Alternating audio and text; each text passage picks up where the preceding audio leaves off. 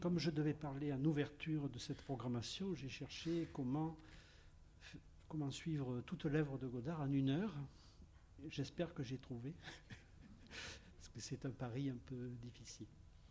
Bon, je commence par des affirmations générales Godard est incontestablement le plus grand inventeur de formes au cinéma depuis 60 ans. Il n'y a aucun autre cinéaste qui a autant inventé de choses et de formes que lui. Il y a des grands cinéastes qui travaillent toute leur vie leur style, leur façon de faire du cinéma. Godard, pas du tout. Godard, c'est le contraire de ça, c'est-à-dire Godard, il saute d'un film à l'autre, il cherche autre chose, il avance, il oublie ce qu'il a fait avant. C'est-à-dire Godard est le contraire de quelqu'un qui a un style. Si on essaye de se dire qu'est-ce que ça serait le style de Godard, est-ce que c'est le mépris, est-ce que c'est masculin-féminin, est-ce que c'est il y a rien de facilement descriptible qui serait le style de Godard, parce qu'il en a plein, si vous voulez. C'est comme Picasso. Je pense que Godard, ce à quoi Godard ça ressemble le plus, c'est à Picasso. Ce que Picasso a fait en peinture, Godard l'a fait en cinéma, c'est-à-dire ne jamais arrêter d'avancer, d'inventer, de s'interroger, de questionner le cinéma, de film en film. Et on a du mal à le suivre. C'est-à-dire que quand on se dit, bon, là, on a compris, et le film d'après, on n'a à nouveau pas compris. C'est-à-dire c'est quelqu'un qui est tout le temps en recherche et en invention. C'est pas que de la recherche, hein, c'est aussi en invention. Devant un nouveau film de Godard, moi, je sais que je suis toujours je mets du temps, je suis toujours un peu désarçonné au départ. Après, ça va. Quand j'ai revu le film plusieurs fois, etc. Mais c'est pas quelqu'un. Alors que quand je vais voir un film de Scorsese, dès la première séquence, je reconnais Scorsese et je me dis, il est de plus en plus fort, mais dans la même ligne, si vous voulez, dans le même type de cinéma. Godard, pas du tout. Et je vois que lui, à peu près, qui fasse ça. C'est-à-dire qui, à chaque film, déplace son cinéma, déplace les questions qu'il se pose en cinéma. Et Godard, il a toujours refusé de choisir, si vous voulez, entre les postulations contradictoires du cinéma. On dit que, par exemple, quand on fait du cinéma, soit on choisit d'être du côté du montage, soit on choisit d'être du côté de la captation des plans.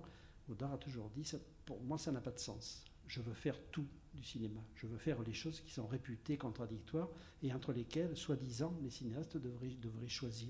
Godard, il a toujours dit, je ne choisis pas. Je fais tout, j'avale tout, j'essaye d'attraper tout ce que je peux du cinéma. Et dans les années 60, sa créativité a été inimaginable.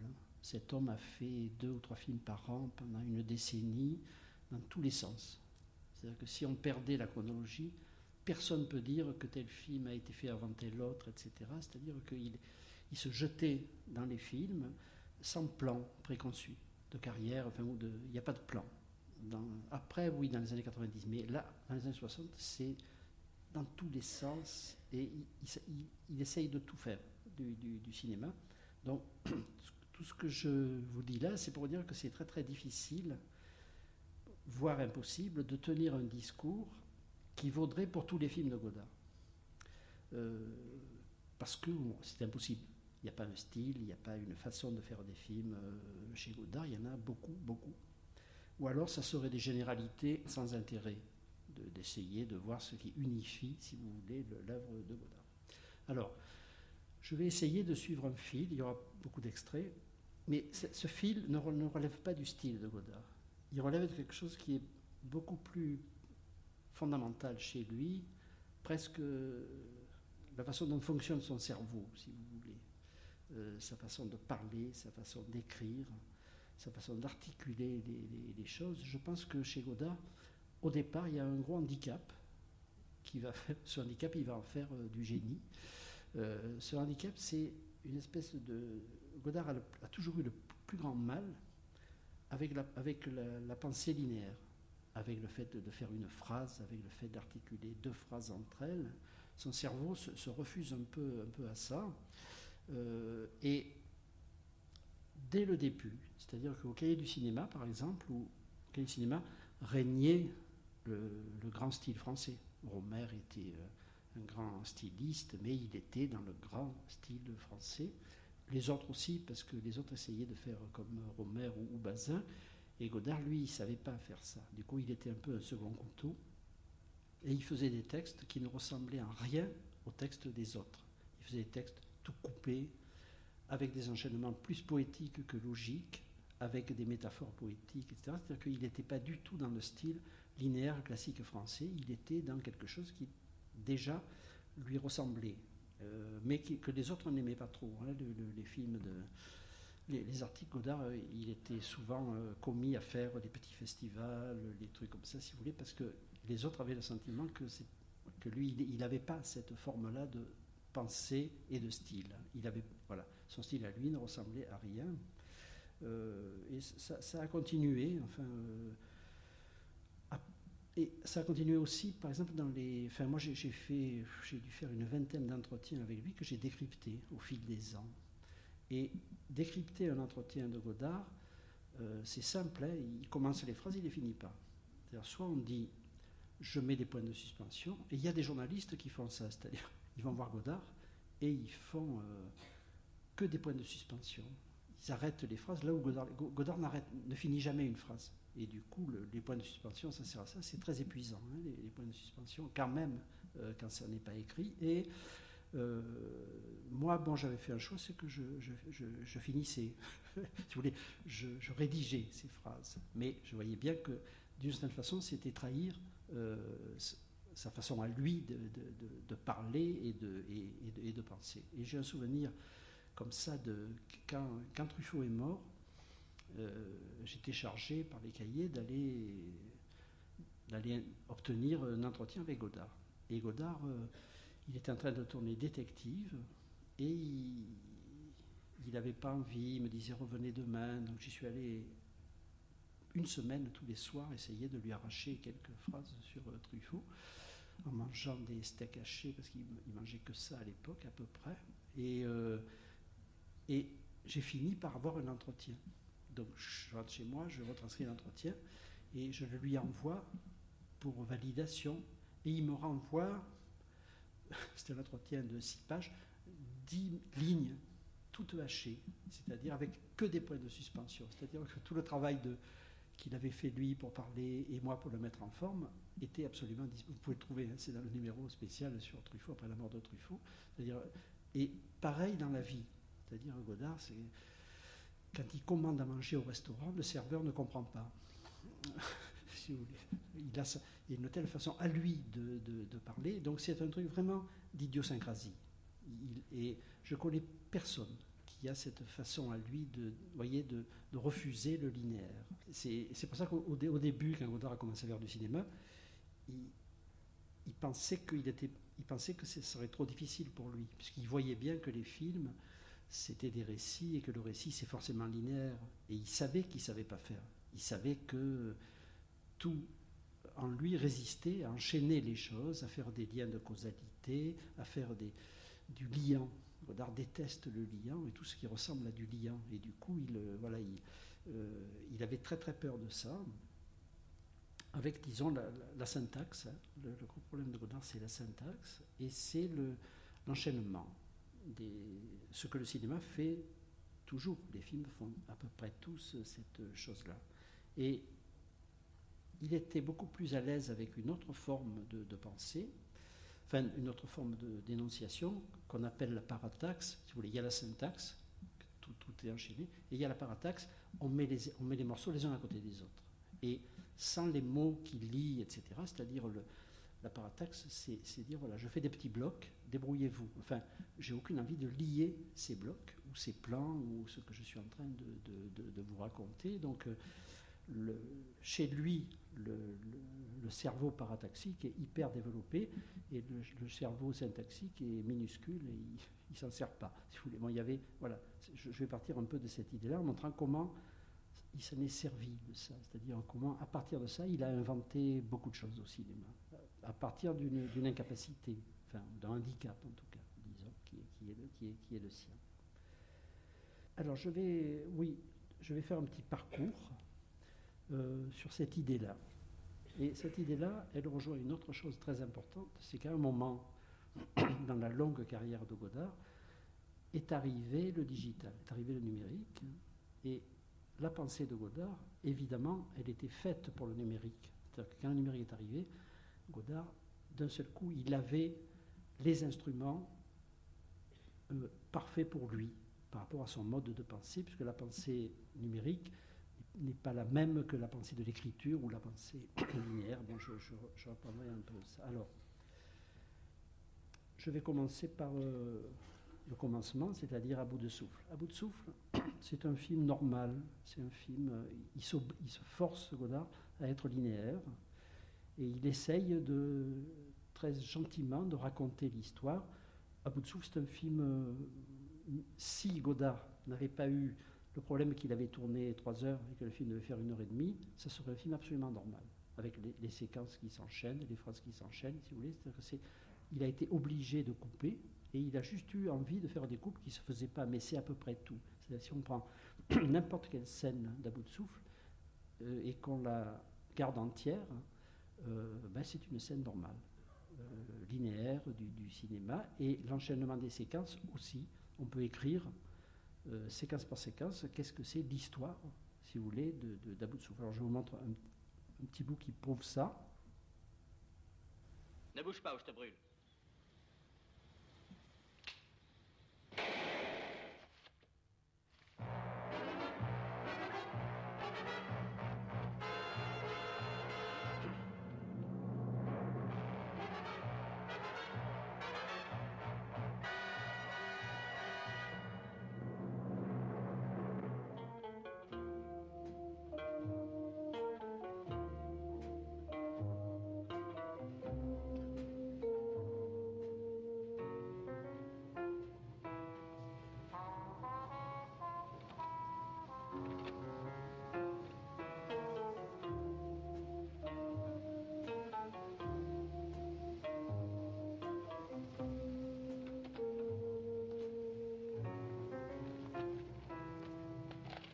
Franchini, c'est quel numéro? Elle n'est pas là.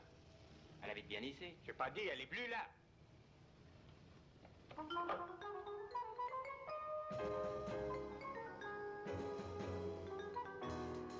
Jamais de fric, les filles. Indirect. C'est combien 9 plats jambon? 180. Oui, alors. Oui. Je vais acheter le journal, je reviens.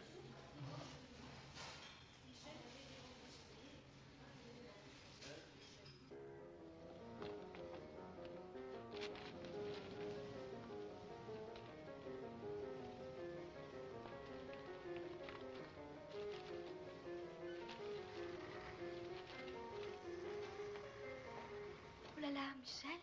Je peux entrer? Oui. Comment ça va, ma douce? Tu n'as pas de veste? Non, je l'ai laissé dans mon Alfa Romeo Super Spring. Tu viens prendre le petit déjeuner au Royal? Non, je suis en retard. Je sois à 9h10 à la TV.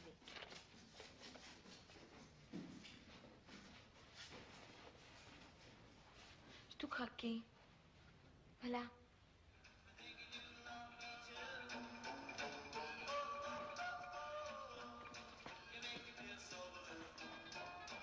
Qu'est-ce que tu deviens? On ne te voit Il plus. est 7h02.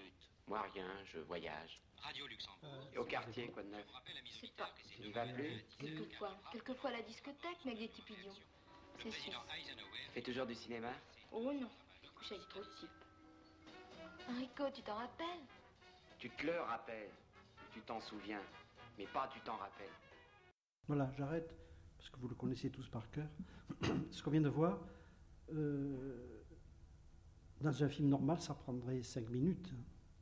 Mais c'est absolument cohérent et logique, c'est-à-dire, bon, le flic l'interpelle, il sort son revolver, il tire, le flic tombe, il abandonne la voiture, il fait du stop, quelqu'un le prend de chevaux, il arrive à Paris, il va chez une fille qu'il connaît, après il va dans un café parce qu'il veut manger un œuf, un petit déjeuner. Après, il retourne chez cette fille et le dialogue commence. Tout ça, la seule différence entre À bout de souffle et un film normal, c'est que tout a été hyper coupé en début et en fin. C'est-à-dire les séquences, elles étaient certainement beaucoup plus longues au tournage. Et comme il a voulu faire un film d'une heure et demie avec un film de 3 heures, mais au lieu d'enlever des séquences, il a coupé partout. Mais la logique de ce qu'on vient de voir est une logique absolument standard, linéaire du cinéma. Les actions se suivent et ça nous raconte quelque chose de totalement...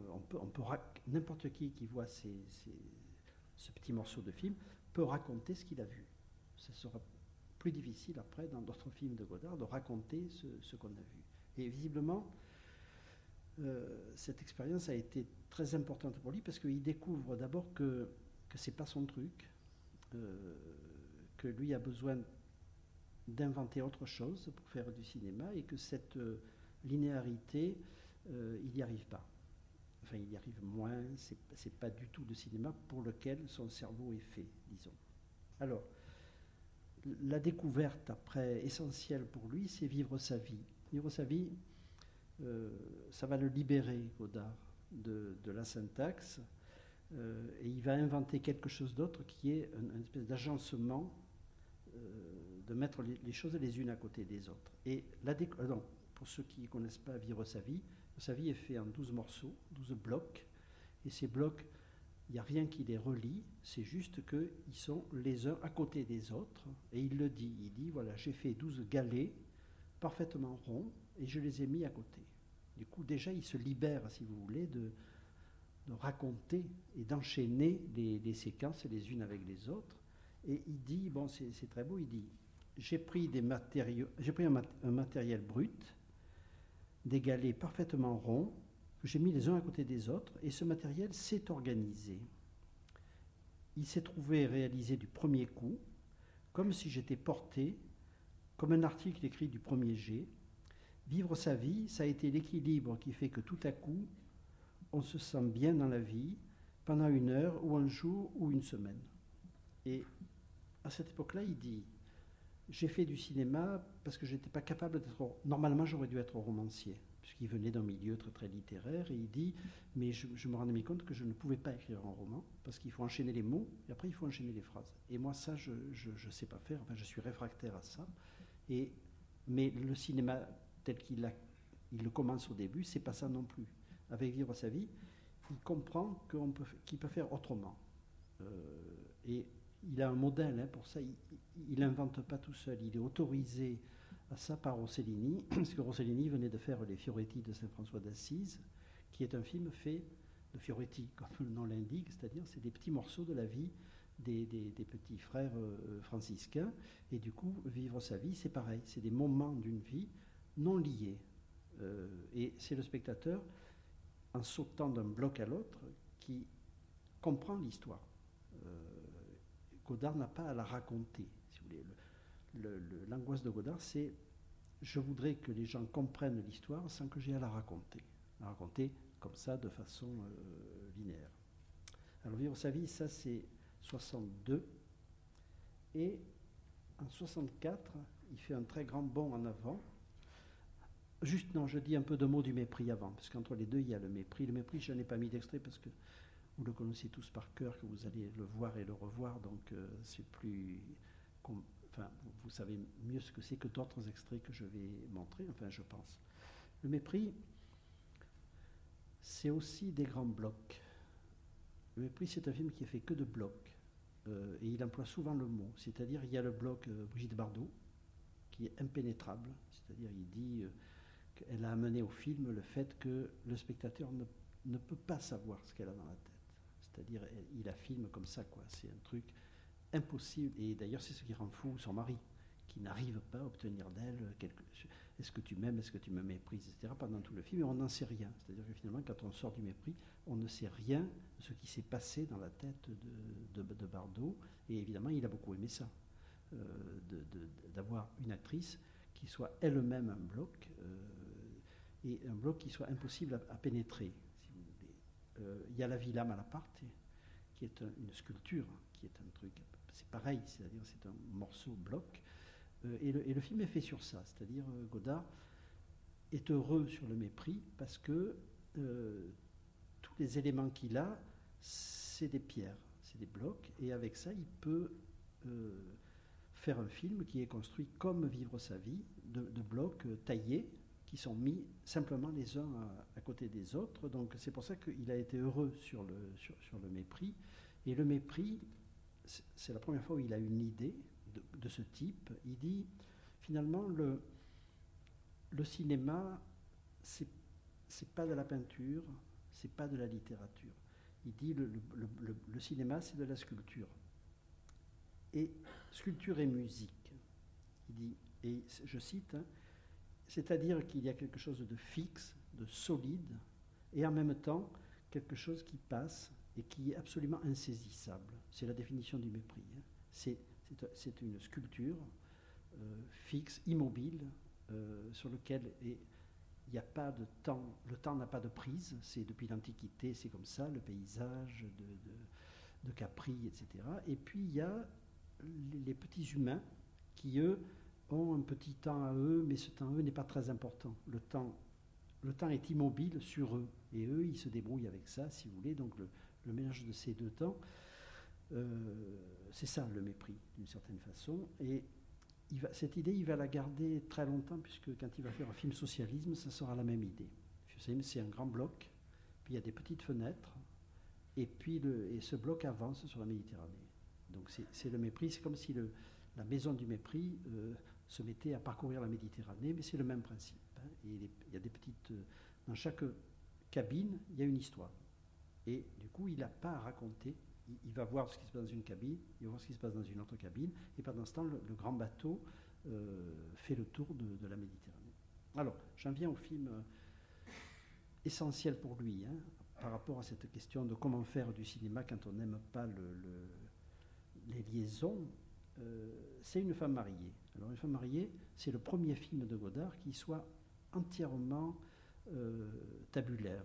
C'est entièrement parataxique et plus que ça, entièrement tabulaire. C'est-à-dire que je vais vous montrer, en gros, quand Godard tourne Une femme mariée, il n'a même plus l'idée de comment les plans vont s'enchaîner les uns derrière les autres. Il tourne. Les scènes, je vais vous montrer une scène où la caméra est au-dessus du lit et il fait des plans. Il fait beaucoup de plans, il fait des tas de plans, mais il n'a aucune idée au moment où il les tourne de comment ces plans vont s'enchaîner. Ça veut dire qu'après au montage, il se retrouve avec des bouts de plans et il en fait ce qu'il veut. Il invente son film, si vous voulez, la structure, directement au montage en mettant les choses en rapport les unes à côté des autres. Et il prétend même, je ne sais pas si c'est vrai, qu'il y a certains... Non, pour ceux qui ne connaissent pas Une femme mariée, c'est l'histoire d'une femme normale qui a un mari et un amant. Et Godard a... normal au sens, je veux dire... pas à cause de ça, c'est une femme normale, et elle a, voilà, un mari et un amant, et ils sont pareils. Et Godard dit, je voulais surtout pas que l'amant soit plus beau que le mari, c'est-à-dire, et elle fait exactement les mêmes choses avec l'un et avec l'autre. Et du coup, Godard fait deux grandes scènes où on voit cette femme d'abord avec son mari, d'abord avec son amant, et c'est les mêmes scènes. À tel point qu'il dit, il y a des plans que j'avais tournés, par exemple, en pensant plutôt que ça serait le mari, et je les ai mis dans la séquence de l'amant. C'est-à-dire, tout peut bouger de place. Parce qu'il n'y a pas de scénario, il n'y a pas de... Au départ, quand il tourne, il ne veut pas savoir où les plans vont aller. C'est un travail, c'est comme aujourd'hui, avec les ordinateurs, c'est ce qu'on fait. C'est-à-dire, on prend les plans, on les bouge, on les déplace, on les essaie. Sauf qu'à l'époque, il n'y en avait pas. À l'époque, il faisait ça, lui, avec la pellicule qui, elle, est linéaire. Alors, je vais vous montrer à quoi ça ressemble. Dans l'amour, finalement, on peut pas aller très loin. Comment ça, je comprends pas. Mais on embrasse quelqu'un, on le caresse, mais finalement, on reste à l'extérieur. C'est comme une maison dans laquelle on rentre jamais. Mais on peut se confondre avec quelqu'un si on l'aime. Oui, mais on est à l'intérieur des gens à d'autres moments. Quand on n'y pense pas, quand ça n'a l'air de rien. Je t'aime. Tu devrais faire comme dans les films italiens. Tu as vu? Les femmes se rasent pas sous les bras. Oui, moi j'aime mieux les films américains d'Hollywood. ça plus joli. Oui, mais moins excitant.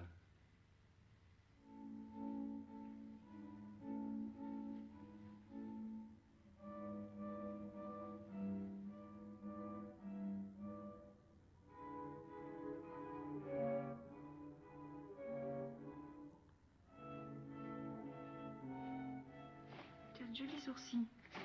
Tu trouves? Tu sais qu'au Japon, c'est ce qui est le plus important. Pourquoi tu veux pas que je te regarde? Bon voilà, j'arrête. On pourrait prendre l'extrait correspondant avec l'autre homme et on verrait que c'est à peu près pareil. Donc le tabulaire bon, c'est l'idée de tableau et c'est l'idée d'aplat. C'est-à-dire, vous avez vu comment il fait ces séquences. Le fond de l'écran est bouché par du blanc, c'est un tableau blanc, et sur ce tableau, il fait bouger des choses. Il fait bouger les mains, etc. C'est-à-dire que l'écran n'a plus de profondeur. L'écran est un aplat blanc sur lequel il installe ses figures, et déjà il commence à faire quelque chose qui est très important pour lui, c'est que les éléments ne sont pas obligatoirement ensemble. C'est-à-dire, à un moment, il montre quelque chose et il met un dialogue. On ne voit pas qui parle, si vous voulez. C'est-à-dire que le fait de faire un film tabulaire, c'est aussi bien au son, à la musique. À un moment, il va mettre une bouffée de musique. C'est-à-dire qu'il a tous les éléments devant lui et il les compose au montage exactement comme un peintre. Il dit, tiens, là j'ai ce plan, je vais mettre ce morceau de musique, ou j'ai ce plan, je vais mettre cette phrase que j'ai fait dire à l'actrice, et il est dans une totale liberté, si vous voulez, d'agencer les éléments qui nous donnent à voir sur l'écran. L'histoire de l'aplat est très très importante chez Godard. On va le voir encore par la suite. C'est-à-dire, Godard a une obsession du tableau noir ou du tableau blanc. Là, c'est un tableau blanc, c'est-à-dire, pour lui, c'est la forme idéale. C'est que sur un tableau noir, blanc, on peut mettre les éléments qu'on veut sans être obligé de les enchaîner. On peut mettre des images, des sons, etc. Donc il est déjà, quand il fait ce film-là, dans une pensée du montage digital. Mais les outils ne sont pas encore faits pour ça.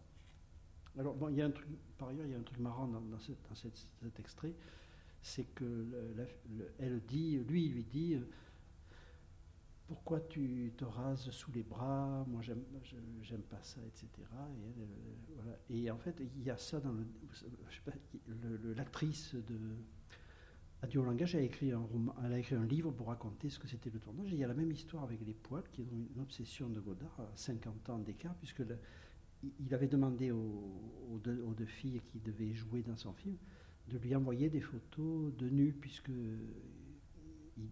il leur disait, voilà, vous allez être nus, donc autant que je vois. Et la fille envoie une photo de nu qu'elle fait elle-même chez elle, comme ça, et il s'aperçoit qu'elle est rasée au pubis, et il dit, je ne peux pas vous prendre, parce que c'est obscène, l'histoire de... Je ne comprends pas pourquoi aujourd'hui les femmes se rasent et tout, c'est pas bien. Et elle était évidemment très triste que Godard la refuse pour ça. Et après, ils ont trouvé une solution, il a fait faire un postiche. C'est-à-dire que ce qu'on voit dans le film, c'est pas la fille, c'est des poils rajoutés à chaque fois qu'il y a un plan où on la voit nue. En tout cas, l'obsession de Godard est la même. Pour lui, le sexe nu, c'est totalement obscène. Et lui, il est du côté de la protection de Godard, et c'est tout le contraire de l'obscénité. Godard, c'est quelqu'un qui est très comme ça. Il a horreur de ce que lui trouve obscène. Alors, je passe à 67. Deux autres choses que je sais d'elle, qui est un très très grand Godard, absolument magnifique. Et Godard, à cette époque-là, c'est le seul en France qui comprend que tout est en train de bouger autour de Paris. Il voit arriver les cités, il voit arriver l'université de Nanterre, c'est-à-dire qu'il comprend que c'est là que ça se passe, dans la banlieue, puisque c'est les années où la banlieue a complètement changé, si vous voulez, à Paris, en même temps qu'à Rome, parce que Pasolini fait le même travail à Rome, exactement. C'est-à-dire être synchrone avec les bouleversements. Tout le monde s'en fout, là, en 67, que Nanterre se construise et que et que se construisent les grandes cités qui sont aujourd'hui ce dont on parle tous les jours. Godard, il est là, il attrape ça, il filme ça. Et le titre, c'est d'elle, et il dit, elle, c'est la banlieue parisienne. Enfin, elle, c'est le personnage, mais c'est la banlieue parisienne. Donc, le côté documentariste, comme ça, de Godard. Alors, il y a une scène qui, pour moi, est une des plus belles scènes du cinéma de Godard. Dans cette scène, c'est la scène du garage. Godard a toujours adoré les garages. Dans tous ses films, il y a des garages. Et quand il fait film socialisme, l'idée première, c'est je vais faire une petite famille qui a un garage. C'est un truc chez lui. Parce que les garages, d'abord, c'est beau. Les couleurs, les bidons d'huile, etc., le noir. Donc il avait un goût très très prononcé pour le motif garage. Et après ça continue, hein, puisque quand même c'est très tard, socialisme. Et la séquence du milieu, c'est une famille qui tient un garage et un poste à essence, enfin comme ça. Alors, la scène que je vais vous montrer, elle est quand même assez extraordinaire. Godard, dans son scénario, il y a une petite scène de rien du tout, c'est-à-dire la femme va avec sa copine au garage du mari parce qu'elle veut faire laver la voiture et son mari lave la voiture et puis elle part avec sa copine. C'est pas grand-chose en termes de contenu scénarique. Et quand Godard arrive dans le décor, il dit bon, je vais pas raconter ça, ça n'a aucun intérêt. Elle arrive en voiture, elle embrasse son mari, le mari lave la voiture et elle repart. Et du coup, il se dit qu'est-ce que je vais faire, et il fait ce que vous allez voir qui est absolument extraordinaire. C'est qu'en 3 heures, il a tourné 70 plans. Je ne sais pas si vous voyez ce que ça veut dire. Et il explose la scène et il fait des plans comme ça de sensations. Et là encore, il n'a aucune idée de comment ça va s'articuler au montage, mais vous allez voir la scène. Bon, après, c'est totalement extraordinaire. C'est-à-dire qu'à partir de ces plans de sensations, il fait comme un peintre, c'est-à-dire c'est comme des touches. Et il va composer un tableau où il renonce à la chronologie, mais on comprend très bien. On ne voit pas la voiture qui arrive et puis on lave la voiture. Après, il mélange tout, mais il fait un tableau. Il fait un tableau, vous allez voir, picturalement et esthétiquement absolument génial, enfin d'invention. Et il en fait aussi une méditation sur le cinéma. Il y a de plus en plus d'interférences de l'image et du langage. Et on peut dire à la limite que vivre en société aujourd'hui, c'est quasiment vivre dans une énorme bande dessinée. Pourtant, le langage en tant que tel ne suffit pas à déterminer l'image avec précision. Par exemple,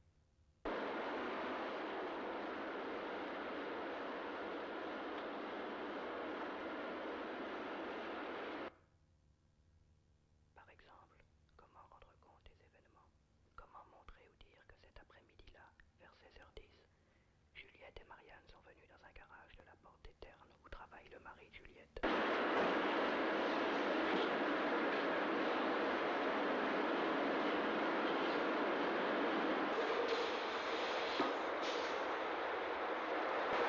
Sens et non-sens.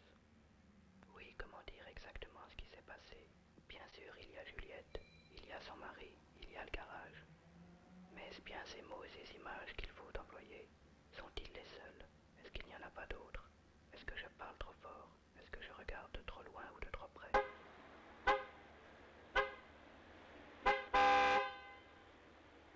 Par exemple, il y a des feuillages.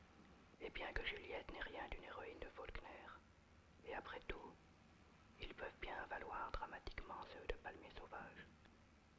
Il y a aussi une autre jeune femme dont nous ne saurons rien, dont nous ne saurons même pas comment le dire en toute honnêteté. Il y a aussi un ciel nuageux, à condition que je tourne la tête au lieu de regarder fixement devant moi sans bouger, et des inscriptions sur les murs.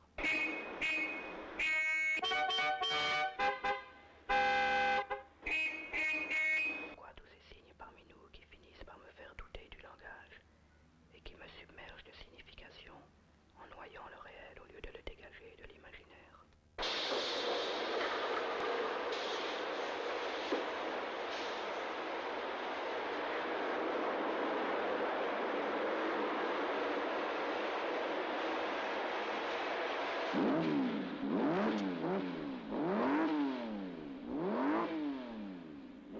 À l'image, tout est permis, le meilleur et le pire. Devant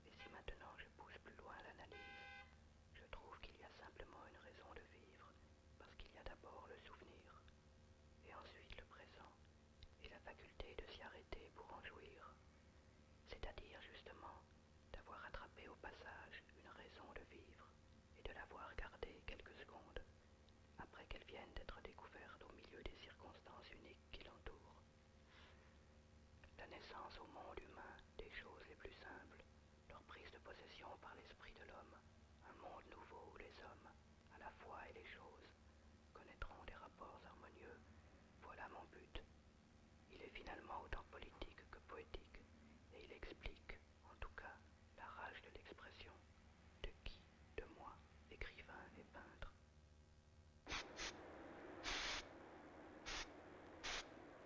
Il est 16h45.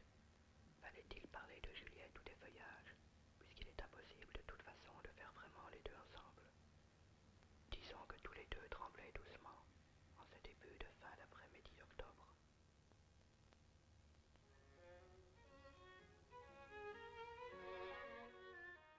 Voilà, donc là on est dans une conception du cinéma très très neuve, enfin, de la part de Godard. Il dit voilà, je vais, au lieu de raconter, je vais prélever des sensations et je vais refaire le monde, je vais refaire la scène à partir de ces sensations et pas à partir du récit, pas à partir de la linéarité. Et on voit bien que il casse complètement la logique narrative de ça, mais on n'en a pas besoin. C'est-à-dire que vous montrez cette séquence à n'importe qui, il vous racontera ce qui se passe. La fille qui vient avec sa copine au garage, on lave la voiture et elle embrasse son mari et elle repart. Ça y est, mais sans qu'il ait besoin de le raconter, disons, de façon totalement linéaire. Alors, cette histoire de la sensation, c'est évidemment très très important. C'est-à-dire que Godard pense que les cinéastes, les autres cinéastes, ils ne sont pas assez sensibles aux sensations parce qu'ils ont l'obligation de raconter.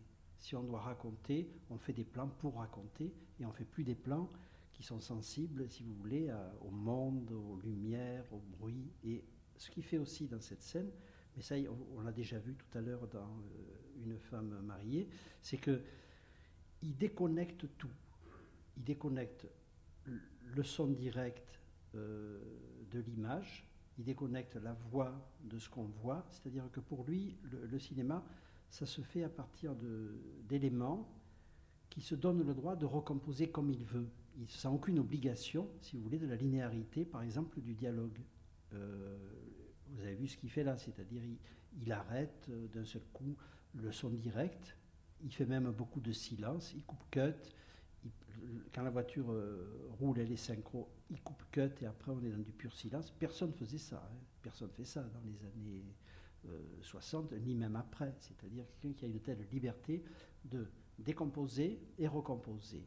C'est un travail, pour le coup, vraiment de peintre, qui est en train de... Il voit le motif, mais il ne se sent pas obligé de représenter le motif tel qu'il est. C'est-à-dire, il pose des touches, et avec ces touches, il crée une séquence qui, pour lui, c'est ce qui rend le mieux compte du motif, de ce qu'il a vu, de ce qu'il a senti de ce décor ce jour-là. Bon, c'est un cas totalement extraordinaire. Je connais peu dans l'histoire du cinéma de séquences aussi fortes que ça sur le travail, disons, du cinéaste. Alors, je vais sauter beaucoup d'extraits. Après arrive la fin des années 60 et il fait La Chinoise, qui est un film, l'histoire du tabulaire, du tableau de la surface plane, ça va être pour lui le discours politique. C'est-à-dire pour lui, la meilleure façon de tenir un discours politique, c'est le tableau.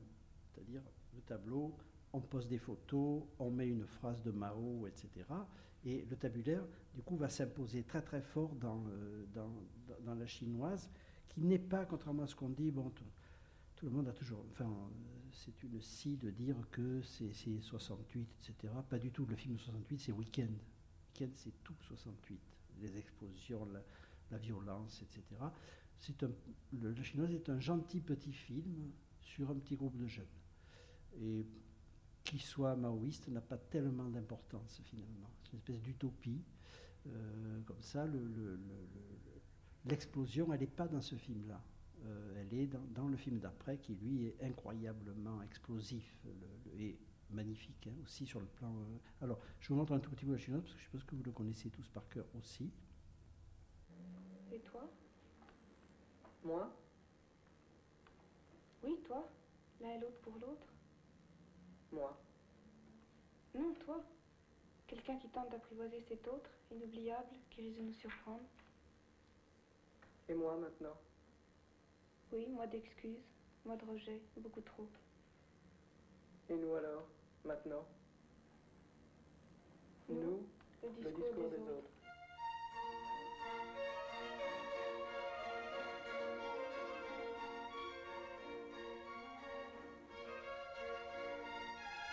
Ils le savent? Non, Combien de temps ils sont partis? tout l'été. Ils font quoi, ses parents? Ils ont des usines, je ne sais pas. Mais Véronique, elle est très amie avec elle. Je ne crois pas. En tout cas, c'est gentil de leur part. Le libéralisme dans les organisations révolutionnaires fondées sur le principe de la collectivité est extrêmement nuisible. Le libéralisme prive les rangs de la révolution d'une organisation solide et d'une discipline rigoureuse.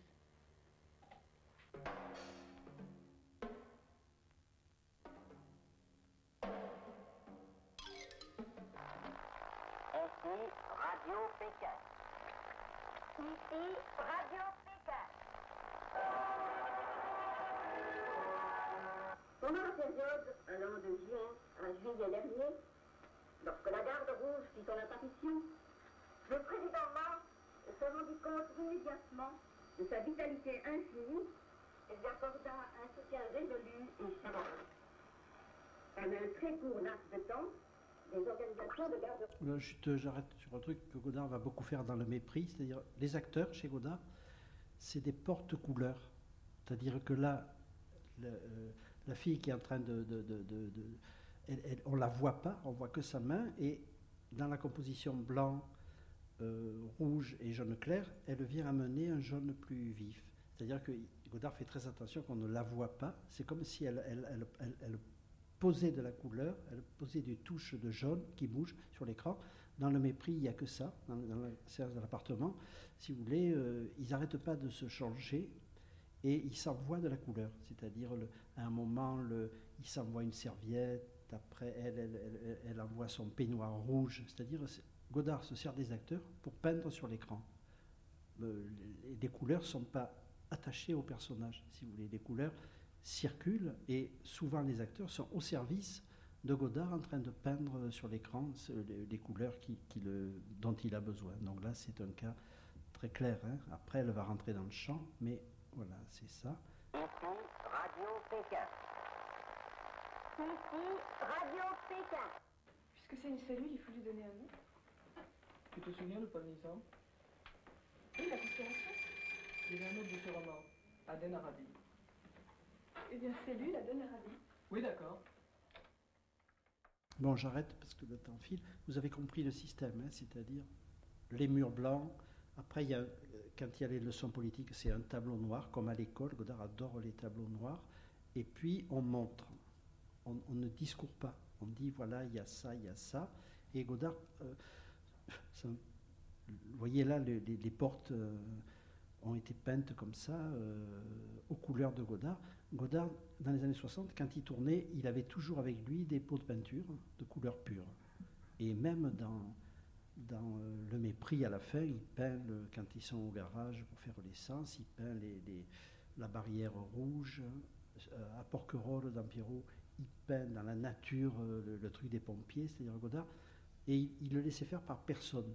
Quand Godard voulait un morceau de couleur, il sortait le pot de peinture du coffre et il peignait lui-même directement les objets. Donc là, c'est évident que c'est lui qui a peint c'est pas lui qui a écrit, parce que c'est pas son écriture, mais c'est lui qui a peint les portes, si vous voulez. C'est-à-dire, Godard adorait peindre le réel aux couleurs qu'il avait envie de voir après sur l'écran. Alors, j'arrive à... Bon, après, Godard, vous le savez, il quitte le cinéma complètement. Pendant 10 ans, plus personne n'a entendu parler de Godard. Les gens l'ont oublié au bout de 10 ans. Il y avait un souvenir, évidemment, du Mépris, des films des années 60, mais il a fait que des films politiques que personne n'a vus. C'est-à-dire à cause du nom Godard, il allait dans les télévisions italiennes, anglaises, etc. Il demandait de l'argent pour faire un film. Comme c'était Godard, on lui donnait l'argent. Il faisait des films politiques. Et après, personne ne les a jamais voulus. C'est-à-dire que tous les films politiques des années 70 ne sont passés nulle part dans les télévisions qui les avaient payées et produites. Il y avait juste de temps en temps des projections militantes en 16 mm, mais c'est à peu près tout. Donc pendant 10 ans, le public n'a plus vu aucune image de Godard. Pas à peu près, complètement. Et alors, il y a un film qui est numéro 2, c'est quand il revient un peu au cinéma, en 1975. Bon, Godard, d'abord, il a quitté Paris, il est allé s'installer à Grenoble, parce qu'à Grenoble, il y avait Beau Viala, qui était un inventeur, un fabricant de caméras, et il pensait que Beau Viala était un génie à égalité de lui. Il pensait qu'avec lui, il pouvait dialoguer à la même hauteur, si vous voulez, que lui. Et il s'achète les machines. Alors, c'est le début de la vidéo lourde. C'est-à-dire, il s'achète des grosses caméras de télévision, il s'achète des bandes de montage humatiques, et il tourne chez lui. Ça a toujours été un rêve de Godard, et actuellement, il ne fait plus que ça. C'est-à-dire, tourner à la maison, monter à la maison, finir le film à la maison, pas la peine d'avoir des professionnels qui sont là et qui essayent de faire le travail à votre place. Aujourd'hui, il est en plein dans ce système. Aujourd'hui, à Roll, Godard, il a ses machines, il tourne quand il veut, il peut mettre 1 an pour faire un film, ça ne coûte rien, il paye les gens à l'année. Du coup, voilà, c'est un système d'une absolue simplicité, et quand le film est prêt, il le livre.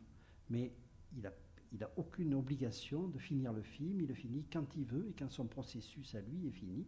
Donc là, le Adieu au langage, ça a pris 3 ans, et là, il est en train de tourner des plans pour un prochain film. Ça prendra peut-être 1 an ou 2, vous voyez, c'est-à-dire qu'il n'est plus du tout dans le système industriel qui oblige le film à se finir à un moment donné.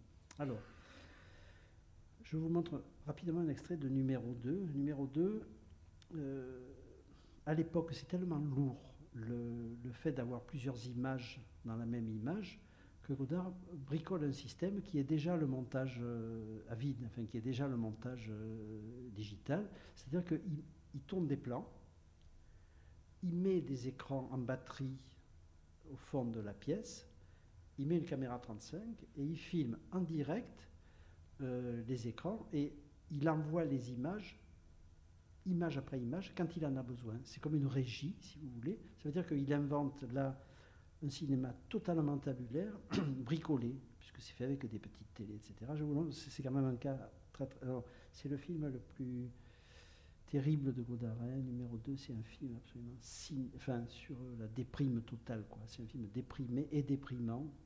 Mais venez le voir quand même. Mais je crois que c'est le film le plus atroce de Godard sur ce que ça dit, si vous voulez, sur le fait qu'il est complet. Bon, il y a plein de raisons personnelles à ça, mais voilà, donc venez le voir, mais soyez blindés. Dimanche, je suis allé à la manif à vélo contre les centrales atomiques. Finalement, il n'y a pas une usine et un paysage.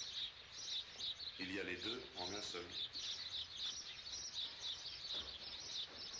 Il y a un paysage qu'on traverse comme des cons pour aller pointer à la maison. Et une usine où on ne peut jamais travailler en dormant, à l'ombre des arbres. Parce qu'il n'y en a pas.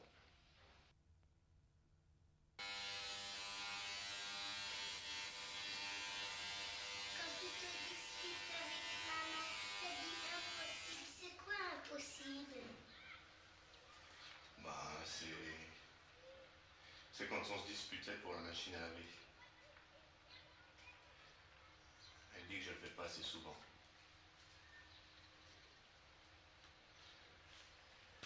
Ouais, c'est vrai, c'est difficile pour moi de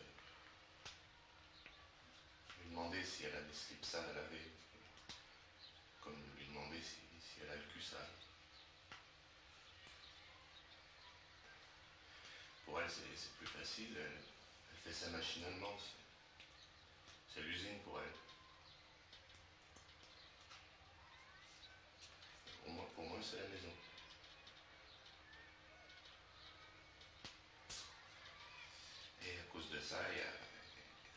possible et ce qui n'est pas possible. À cause de ça.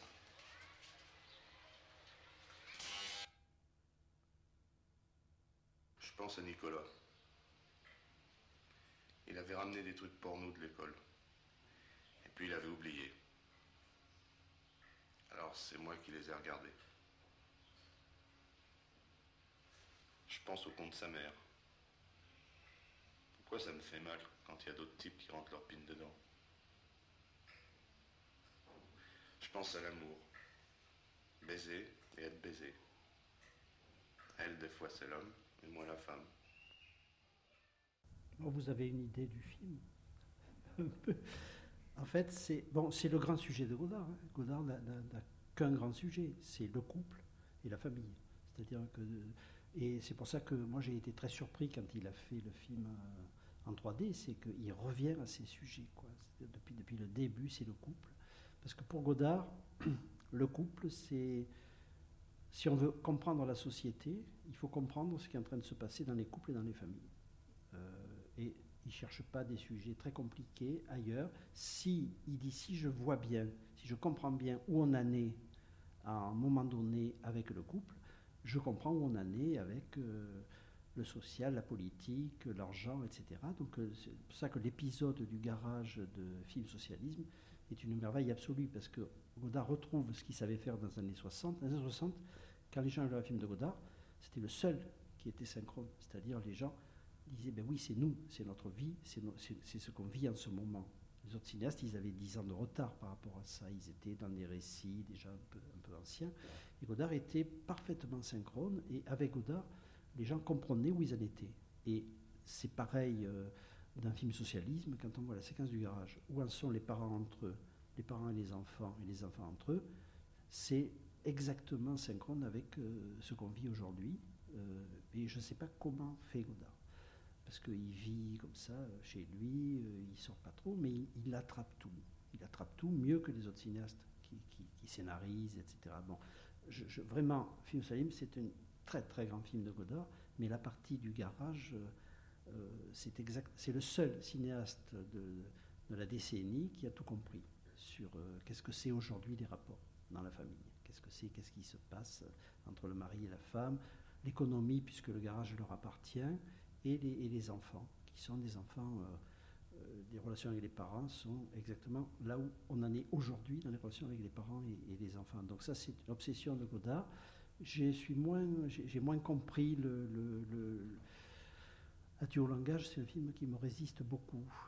Je vois, mais pour le moment, j'arrive pas bien à comprendre. Enfin, à comprendre au sens ordinaire. Hein. Évidemment, j'attrape plein de choses et je vois ce qu'il y a dedans, mais c'est un film, alors que Film Salim, tout de suite, je l'ai attrapé. Celui-là, j'ai du mal à l'attraper. Bon, ça arrive hein, avec Godard. Des fois, il faut être un peu patient pour... c'est comme les morceaux de musique. Hein. Quand on écoute de la musique, un morceau qu'on n'a jamais écouté, on ne peut pas l'assimiler la première fois. Il faut remettre le disque, il faut réécouter. Le cinéma de Godard, c'est pareil. C'est-à-dire, il y a des films directs, et puis il y a des films qui demandent qu'on les revisite, qu'on entre dedans. Alors, je vais très vite. J'arrive chef-d'œuvre, sans aucun doute, de Godard, sur lequel il a travaillé 15 ans, à la fin du XXe siècle. C'est les histoires du cinéma. L'histoire du cinéma, c'est 15 ans de travail ininterrompu. Et un travail complètement obsédé, permanent. À l'époque où il faisait l'histoire du cinéma, moi je suis allé plusieurs fois le voir, et il m'a montré des versions des histoires du cinéma dont il ne reste plus rien dans celles qui sont sorties à la fin. C'est-à-dire, il reprenait les plans, il reprenait les textes, il les remixait, il les remélangeait.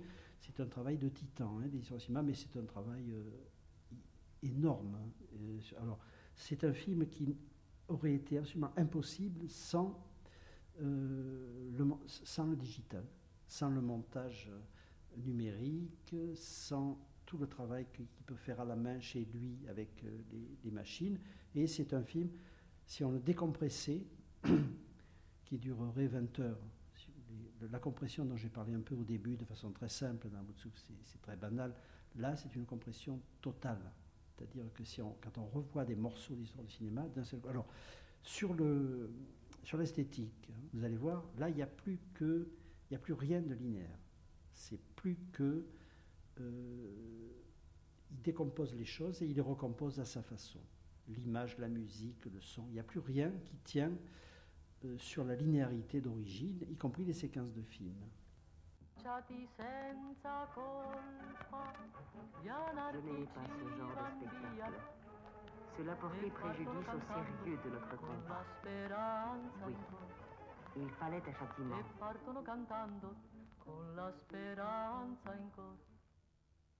Peu de panoramique, une plongée peut-être, mais c'est parce qu'une mère pleure l'enfant assassiné. If you prick us, do we not bleed? If you tickle us, do we not laugh? If you poison us, do we not die? Mais que m'importaient ces sentiments?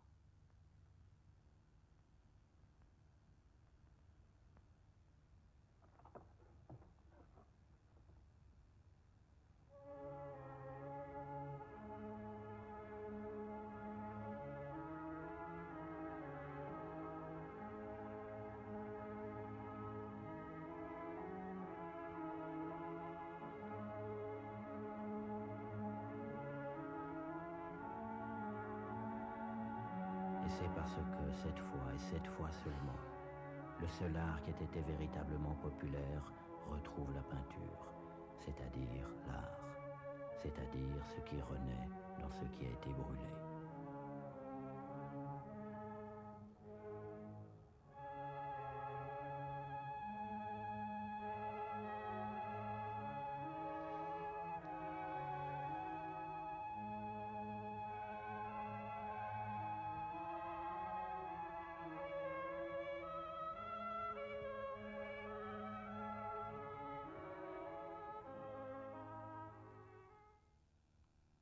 On a oublié cette petite ville et ses murs blancs cerclés d'oliviers, mais on se souvient de Picasso, c'est-à-dire de Guernica.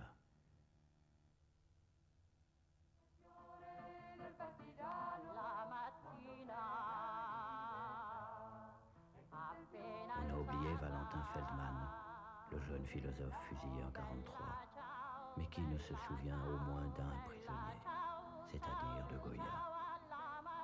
Et si George Stevens n'avait utilisé le premier film en 16 en couleur à Auschwitz et Ravensbrück, jamais sans doute le bonheur d'Elizabeth Taylor n'aurait trouvé une place au soleil.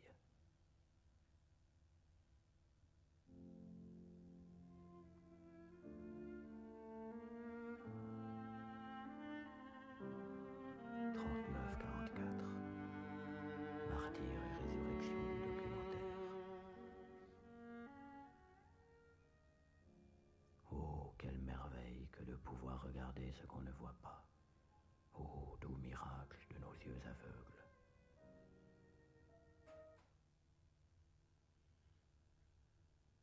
À part ça, le cinéma est une industrie.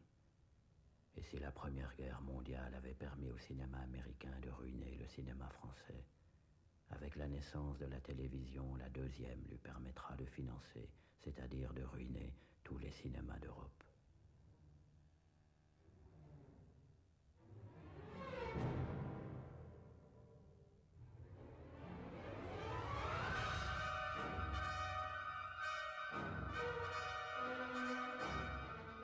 Vous imaginez ça sur plusieurs heures, c'est-à-dire qu'il prélève de tout. Il prélève de la musique, des phrases, des plans de cinéma, son cinéma à lui, toute l'histoire du cinéma, des plans de documentaire et la peinture. Et avec ça, il assemble tout ça et il recompose quelque chose qui est entièrement à lui, si vous voulez. Il refait... alors, bon, le projet d'histoire du cinéma, c'est un projet incroyablement ambitieux. C'est-à-dire, il dit, voilà, je vais comprendre ce qui s'est passé dans la grande histoire, et notamment l'obsession de Godard des camps de concentration, et je vais essayer de comprendre pourquoi le cinéma n'a pas joué son rôle. La thèse de Godard, c'est que le cinéma sert à montrer, et que donc le cinéma aurait dû anticiper et montrer et empêcher que ce qui s'est passé se passe. Et il dit le cinéma a manqué à son rôle, a manqué à sa place, d'où le cinéma, logiquement, doit mourir, puisque ce qu'il devait faire, il n'a pas su le faire. Il n'a pas été capable de le faire.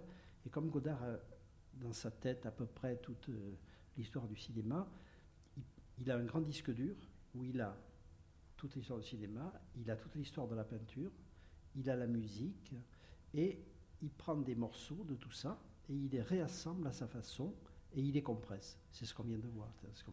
Vous avez vu tout ce qu'il y a là-dedans, et il dissocie.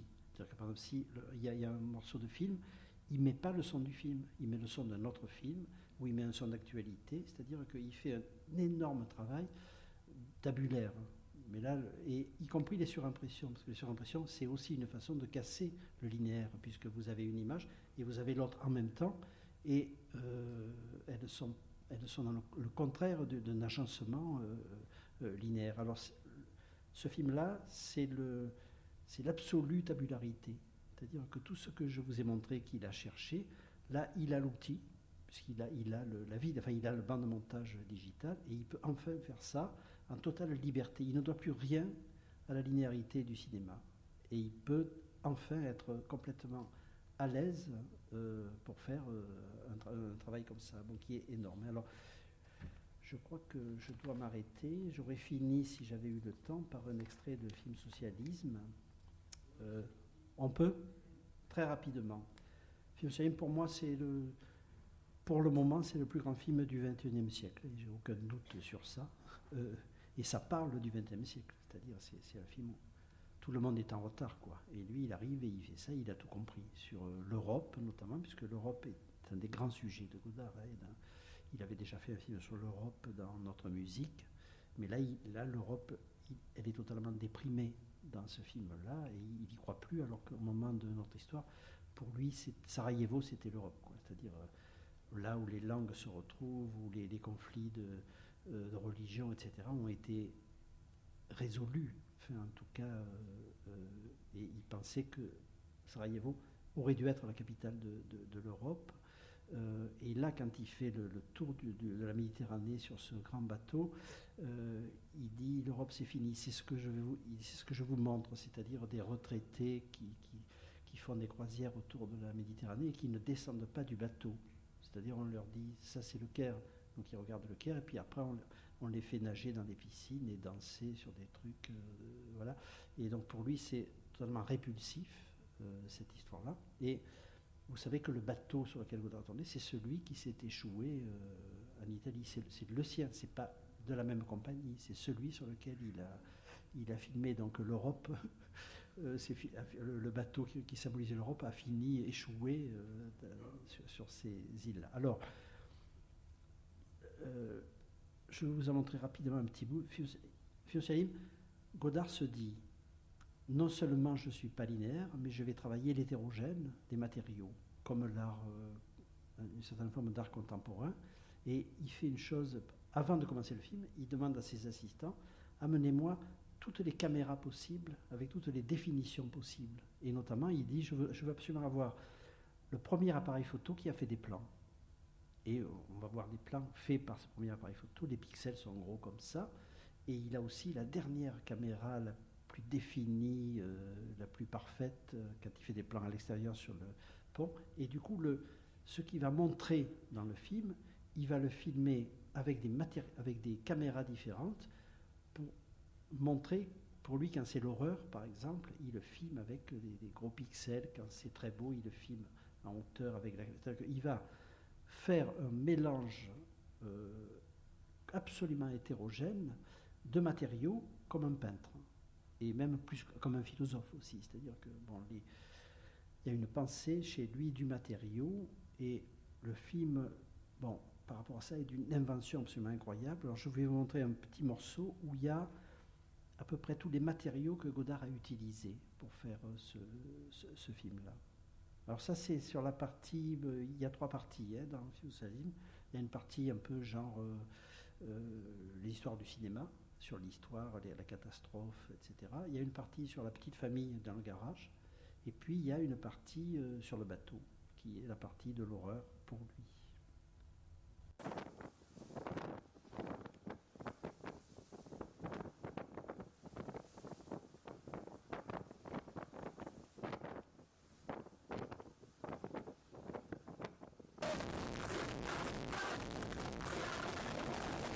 quand il prend une caméra pourrie, il prend aussi le son pourri de la caméra. Hein. C'est-à-dire que là, pour une fois, c'est synchrone.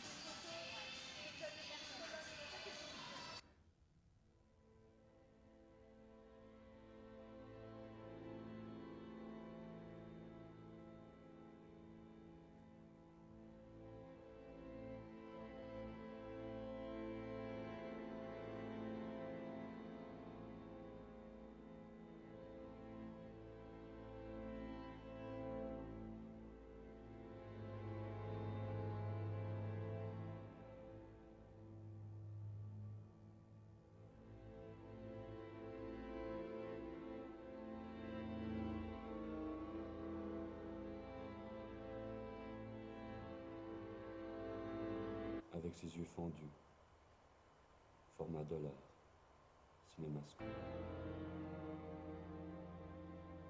16/9, mon oncle.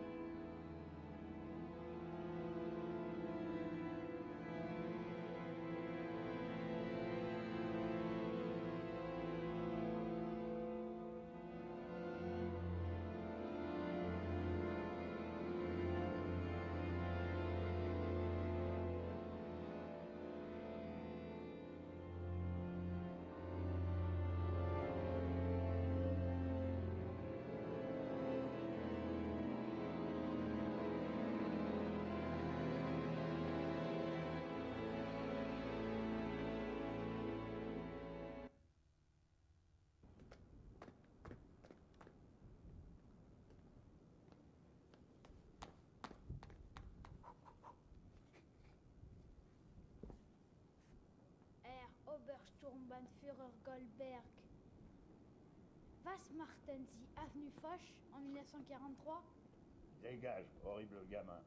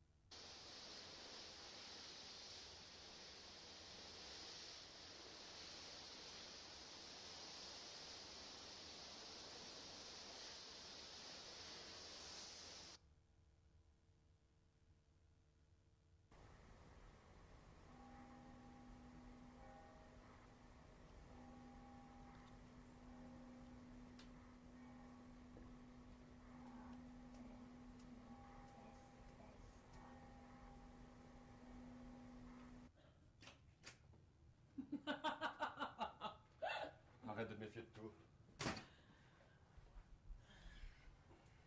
Je réfléchis à ce que nous a dit Ludo. D'accord. Quoi par exemple? Le vu avec la jeune fille. Je les ai vus parler avec le capitaine. D'accord. Et alors? Alors, le nom du principal actionnaire de la compagnie. Goldberg.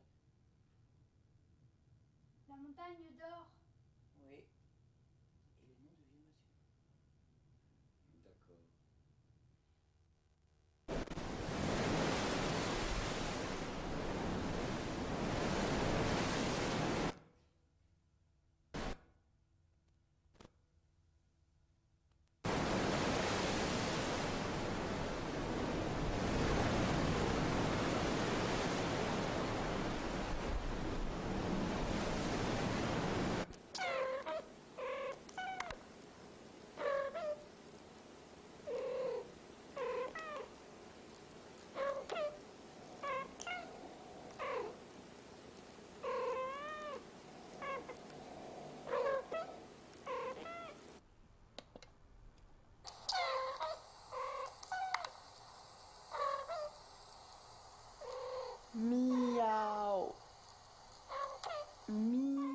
Donc évidemment, parmi tous ces matériaux, il met Internet.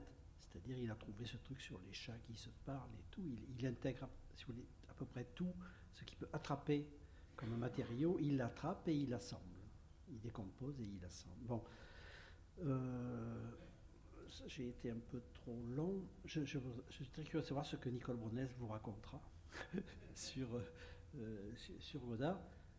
Peut-être que le fil que j'ai suivi était un peu austère, mais ça permet de comprendre ce que c'est la création chez Godard, qu'est-ce qui lui permet d'inventer, et comme toujours, comme souvent, ce qui permet d'inventer, c'est les handicaps.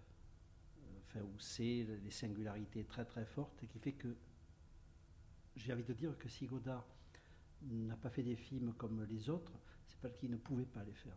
C'est parce qu'il n'avait pas la capacité de faire des films comme tout le monde. Et du coup, ça lui a ouvert une zone, si vous voulez, d'invention. Voilà, ce qu'on vient de voir. Hein. Je ne suis pas allé au plus facile. Hein. J'aurais pu vous montrer des scènes plus rigolotes, mais voilà, c'était un film pour essayer de comprendre.